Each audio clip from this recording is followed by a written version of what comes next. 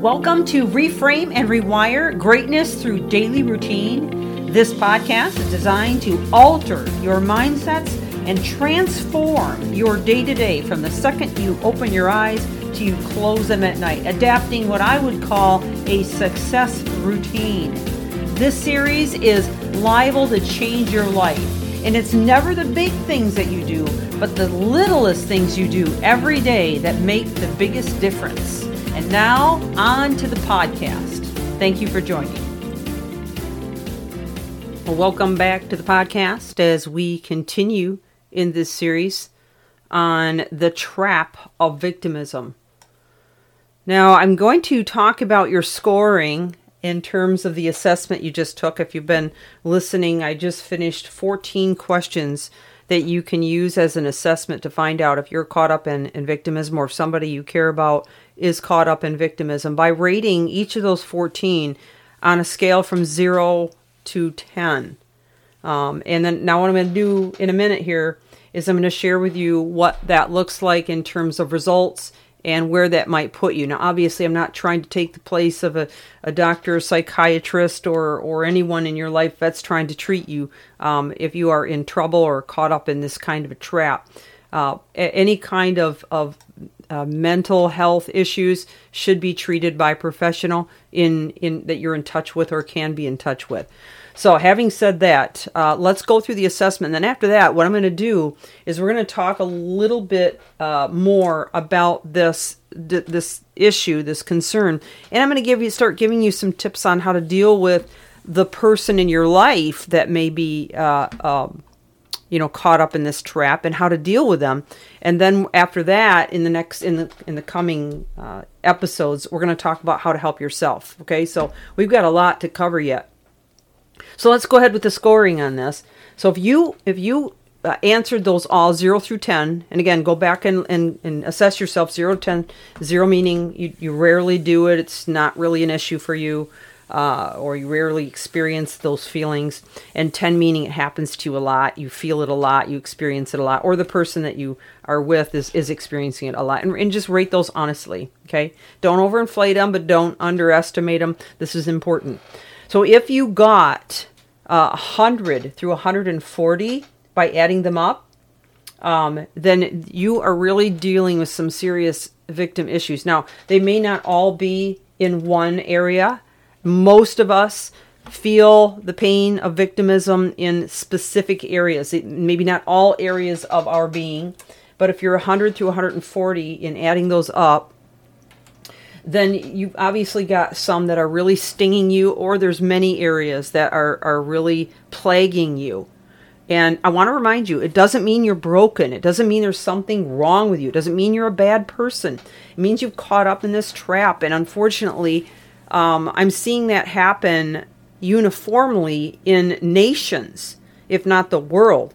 There's some manipulation going on in our societies. There is definitely some pitting one against the other, some divisive tactics that are being used, unfortunately, by those in power that are creating a lot of victimism in our world. And you may have fallen prey to that without even realizing it, just by watching the news, just by listening to the wrong people, just by allowing thoughts to consume you that maybe 5-10 years ago you would have never thought would consume you. And you've repeated them, or you've listened to them being repeated over and over and over and over again, to the point that you wired in this feeling of being a victim. And you don't have to be. You don't have to stay there. It's a miserable place to be because you never feel happy. You always feel like, everyone's either out to get you, or they're better off than you, or, well, you went through the assessment with me. You know the drill here. I've gone through it. So anyway, 100 to 140, some big problems, some definitely some work to do. If you're 60 to 100 and adding those 14 up, then there's definitely some areas that you need to work on. Okay, and you'll have to pinpoint which ones those are by looking again at those questions. All right, and if you need to go back and listen to them again, then listen to them again. But find out what areas that you need to work on, and if necessary, get some help. All right. The final one is 0 to 60. Now, I would say 0 to 60, if adding those up, if that's where you landed, you're not doing too bad, especially considering the circumstances that everyone is under right now. You're managing it pretty well. Are you perfect? No, but none of us is perfect. We're not going to, if you got 0 for a score, then I definitely think that you've got some issues because you're in denial.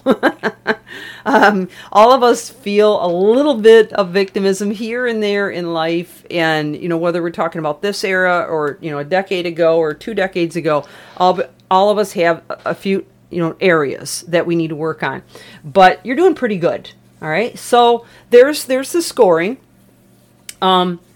Again, I want to encourage you to start to think about what you're thinking about, to start a thought diary to find out, where the massive thinking issues tend to land, what's triggering you. And we're going to dive a lot deeper on that here shortly. But first, I want to start walking you through what do you do somebody else is doing this to you, okay? It's very frustrating to live with, work with, or be around somebody who's constantly playing the victim card. I've dealt with my fair share of those that struggle with victim complexes, but the important thing to remember here is that these people are genuinely suffering. And a lot of times, as I've mentioned before, they don't even know they are.